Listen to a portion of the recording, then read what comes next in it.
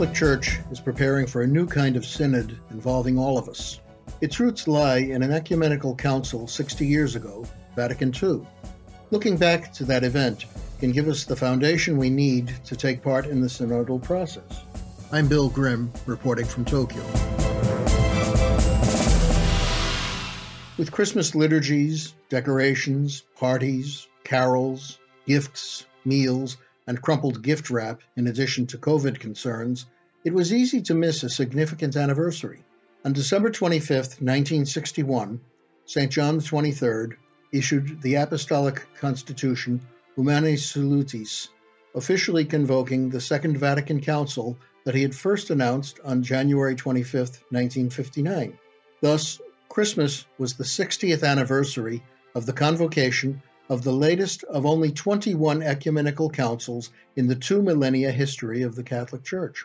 The gathering began on October 11, 1962, and closed on December 8, 1965, and was the biggest such council in history. We're entering a period during which we're blessed and challenged to look again at the accomplishments of that council as we take the next step, the Synod. We, especially those who remember pre-Vatican II Catholicism, marvel at how much has changed in the Church since the Council. Thanks to the scholarship that underlay or arose from Vatican II, we can also rejoice at how much authentic tradition was reappropriated and restored. A medieval and counter-Reformation Catholicism began a turn back to more ancient forms and focuses, and especially to Scripture and tradition, as opposed to traditions. That turn was thwarted in various ways by the two papacies that followed the two Vatican II popes, John XXIII and Paul VI, but the half-century of attempts to roll back the momentum of the Council, while frustrating to those inspired by the Council, were futile. In such a gathering of bishops united with the Pope, the Holy Spirit is also a powerful participant, and as the American poet James Weldon Johnson wrote of the prodigal son, "Your arm's too short to box with God."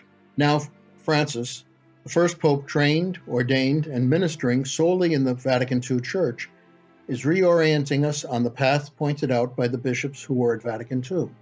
Vatican II was not simply two popes. It was a gathering of all the bishops of the Catholic Church, except for a few who could not attend for health reasons or because of restrictions on their freedom to travel. Pope John made it clear that all must be there. We consequently wish and order to this ecumenical council established by us must come from everywhere all our beloved cardinal sons, our venerable brother patriarchs, primates, archbishops, and bishops, whether residential or only titular, as well as all those who have a right and duty to attend the council. They were there from everywhere, about 2,800 in number. For the first time ever, the participants in an ecumenical council came from the whole world, from every tribe and language and people and nation. It was small c Catholic, as well as big C Catholic. Newsreels showing bishops from Africa, Asia, and Oceania entering St. Peter's Basilica for the opening ceremony alerted observers from the start that the Catholic Church was not what people had assumed. Those non-Western faces were the first sign that big changes had already begun. The bishops of Vatican II were unlikely revolutionaries. They were not a bunch of feckless radicals, nor a cabal of subversives out to destroy the Church. Not one of them, except for those from the Eastern rites, had ever celebrated Mass in any language but Latin. The theology in which they had been trained was traditional, and they had studied it in Latin.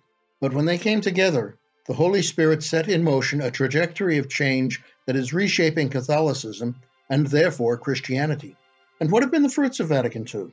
Well, the Church has grown so that an ecumenical council today would have to provide seating for more than 5,000 bishops and other women and men who would participate. There are now more than 1 billion Catholics in the world, and the number increases by millions each year, arguably a sign that the Holy Spirit is working through the Church that was reinvigorated by the Council. How can we mark this anniversary once we finish cleaning up the Christmas decorations and wrapping paper? The best way to remind ourselves, or to learn what Vatican II achieved, is to read the documents the bishops produced and voted for. They will give us a foundation for taking our place in the synod process. Some documents are no longer relevant after so many years because time, the world, and the Church have moved on. Others will probably always remain important. 4 of the 16 are essential reading. 2 of those are dogmatic constitutions, the most authoritative form of statement. They are Lumen Gentium on the Church and Dei Verbum on divine revelation. The third is Sacrosanctum Concilium on the sacred liturgy, which had the most obvious influence on the lives of Catholics, though it was issued too early to benefit from insights of documents issued later. The fourth must-read document is a new form of teaching, a pastoral constitution. Gaudium et Spes on the Church in the modern world is perhaps the chief fruit of Vatican II.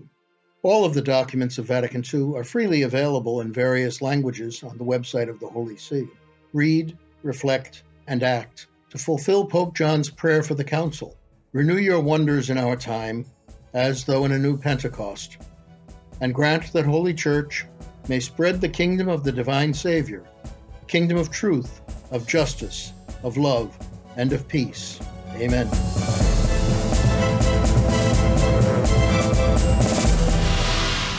Follow us on our Twitter handle at UCA News for all the news and analysis.